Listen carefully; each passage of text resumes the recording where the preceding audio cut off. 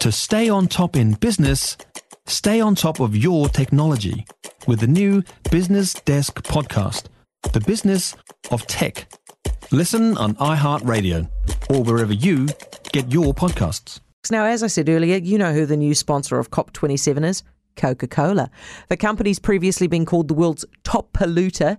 It's now, and now the United Nations Climate Conference, by the way, is facing major backlash over this. With me now is Kath Dewar, founder of marketing company Good Sense. Hi, Kath. Kia ora, Heather. Good to have me back on. Thank you very much for joining us. This destroys any credibility that the conference has left, doesn't it?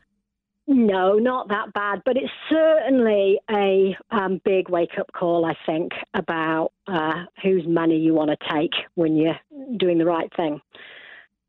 Okay, if it's not that bad, how bad is it? On a scale of 1 to 10? It is, on a scale of 1 to 10, I mean, it's got us talking about COP in a way we shouldn't have been. It's probably, in terms of greenwash, it's a 10, but in terms of for COP, it's bigger than one bad sponsorship decision. But we do really have to ask why they're accepting sponsor dollars from Coca-Cola. Well, that's what I want to ask you. Why would they? Yeah, well, they would, because we're not actually investing properly in addressing the climate crisis. And it shouldn't be an advertising opportunity. It's not a netball series, right? It's not about sponsorship and advertising. But Coca-Cola and lots of other businesses, like you said, they're one of the world's biggest polluter. So, you know, what they do to make money is use masses of energy, produce mega gazillion tons of greenhouse gases, putting water and fizz into bottles that are made from plastic, made from oil, and then shipping it around the world using more oil.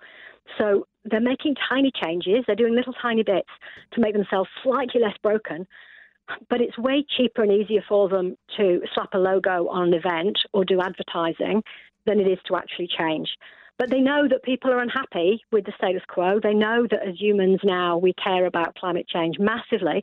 So they want to be seen to be the good guys without doing anything about it, or not doing very much about it compared to what they could. See, but this just feels... It's easier. They're just advertising, you know? This is an own goal, though, isn't it, Kath? Because, frankly, until this morning, I didn't even really know that much about Coca-Cola being a polluter. Now I know that it's a polluter. Yeah, good. Yeah, they are, and it is. And this is why anybody who is wanting to do marketing about environmental and social responsibility, whether it's sponsored or anything else, needs to first of all start seriously to get their own act in order and look at what fossil fuels in particular they're using in their business, and then take a whole different approach to the way they tell their stories and market it.